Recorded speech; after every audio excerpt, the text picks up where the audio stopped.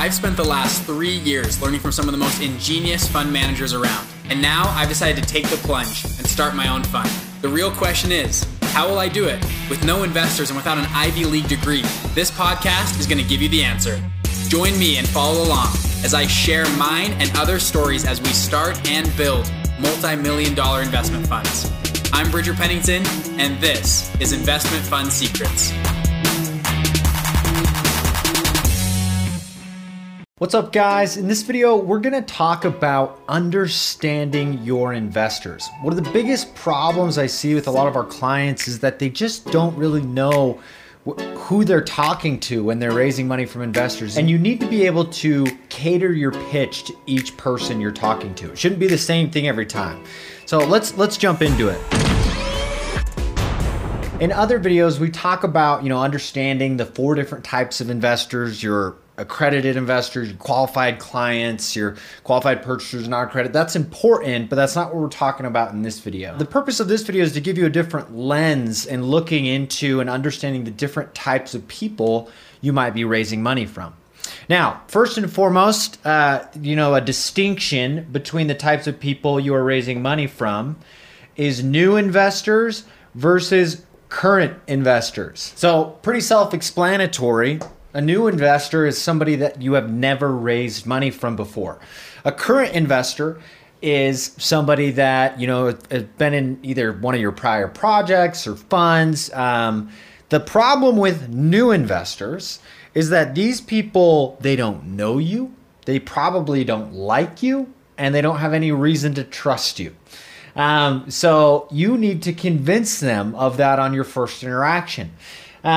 With current investors, on the other hand, they already know you. You've probably, if they're still an investor of yours, you probably made them money. So there's a couple of things to understand when you're addressing these people. With new investors, yeah, you need to differentiate yourself. But we talk about this in other videos, but you just need to get to know them. You need to give them a reason to know you and trust you and like you and want to work with you. One way to do that is don't be aggressive on your fees with new investors. I see it all the time. People want to do 50-50 splits. And I'm just like, look, guys, you're not going to start off any relationships great by, charging outrageous fees.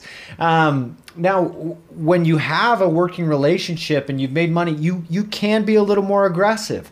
So maybe on a later fund, or even just if you're syndicating deals on later projects.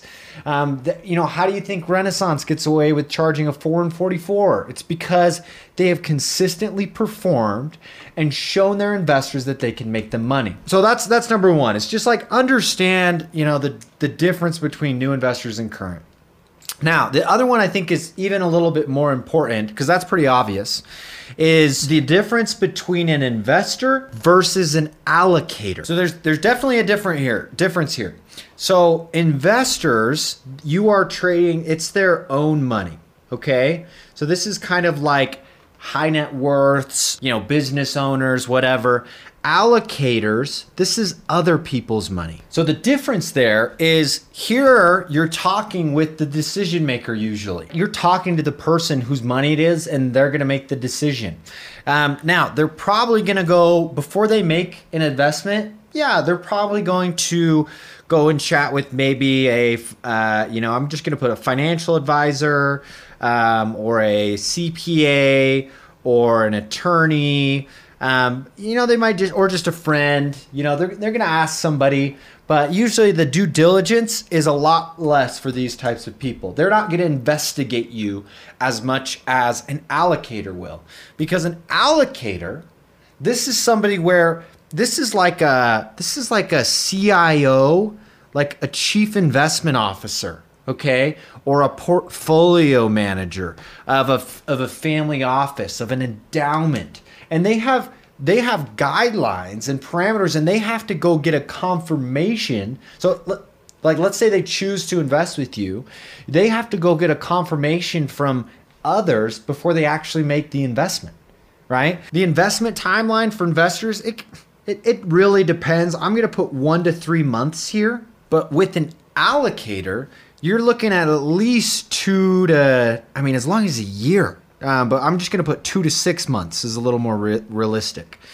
So, these guys, they have teams. Like if you're a chief investment officer of a family office or of a pension fund or endowment, you have teams of analysts that you are going to task on basically convincing, let's say me as the chief investment officer, why I shouldn't invest my money with you. And then even if it approves, you got to understand that these people probably still have to go talk to a board and get permission from them. So it's good that you need to understand the dynamics in everyone that you're talking to here, because they have very different needs. For example, the liquidity of the liquidity preferences of an investor versus an allocator, radically different. Like an investor, it's their money. So, when you tell them a 10-year lockup on their funds, that's a long time, right? These people are probably going to write smaller checks, so be aware of your minimum commitment. They're probably not as wealthy, but 10 years is a long time for somebody. You really need to understand their purpose of their wealth. Now, if it's in a trust or something or a family office, that's different because it's usually long term and goes on after your death. But a lot of people can't think about, if they're going to need that money within the next 10 years or not. Allocators, on the other hand, their time horizons are very long.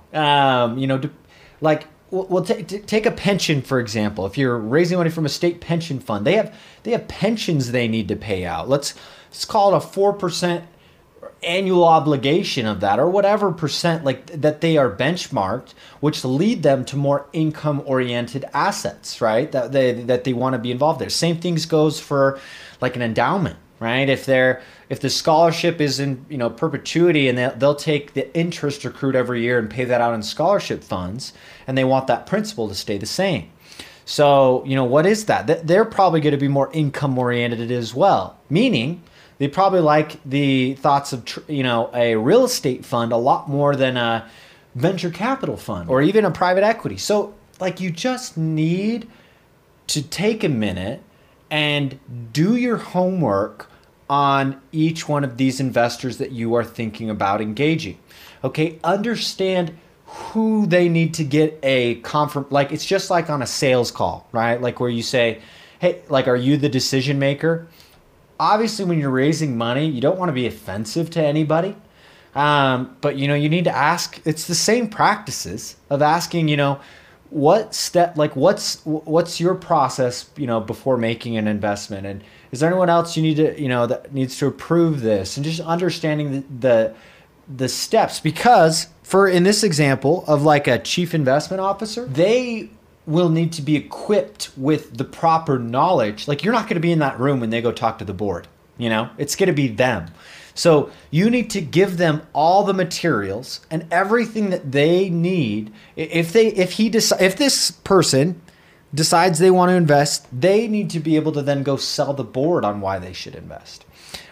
If that's how it works. He may just be the sole decision maker. It depends on, kind of the fund and the way things work. But you should understand that. So just as important as it is for, your investors want to get to know you and trust you, you should get to know them. Do your homework on them. Cater your presentation and your needs to them. Understand their liquidity needs. Understand their minimum check sizes and their objectives. Maybe they've got a philanthropic motive that you can lean on as you're pitching. So a lot of things here. So this is kind of a different type of investor. But look at their past investments and see what they've done. So kind of a bit to talk about there today, but I think it's really important. It's a problem I've been seeing a lot with our clients is they don't understand who they're talking to and how they're going to cater an offering that makes sense for them. Hope you guys enjoyed this video. We'll talk to you soon.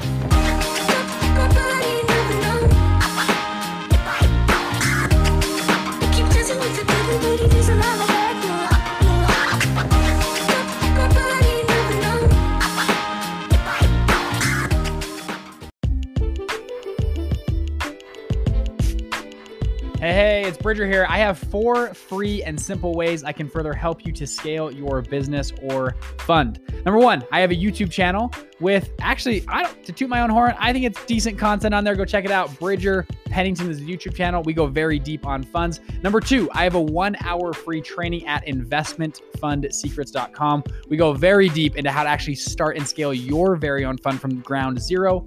Number 3, you can join our free private Facebook group of like-minded people like me and you that go out and launch and scale funds. I go live in there once a week. The name of the group is Investment Fund Secrets. And then number 4, finally, I have a free PDF guide on how to actually launch and scale your fund. If you go to investmentfundsecrets.com/guide, you can download that guide. Now, finally, people always ask me, Bridger, can you help me one-on-one? Can we work together? Yes, I don't want to talk about that in here, but if you want to learn more, message me, Bridger@investmentfundsecrets.com, or just DM me on Instagram. Thank you guys, and I'll see you in the next episode.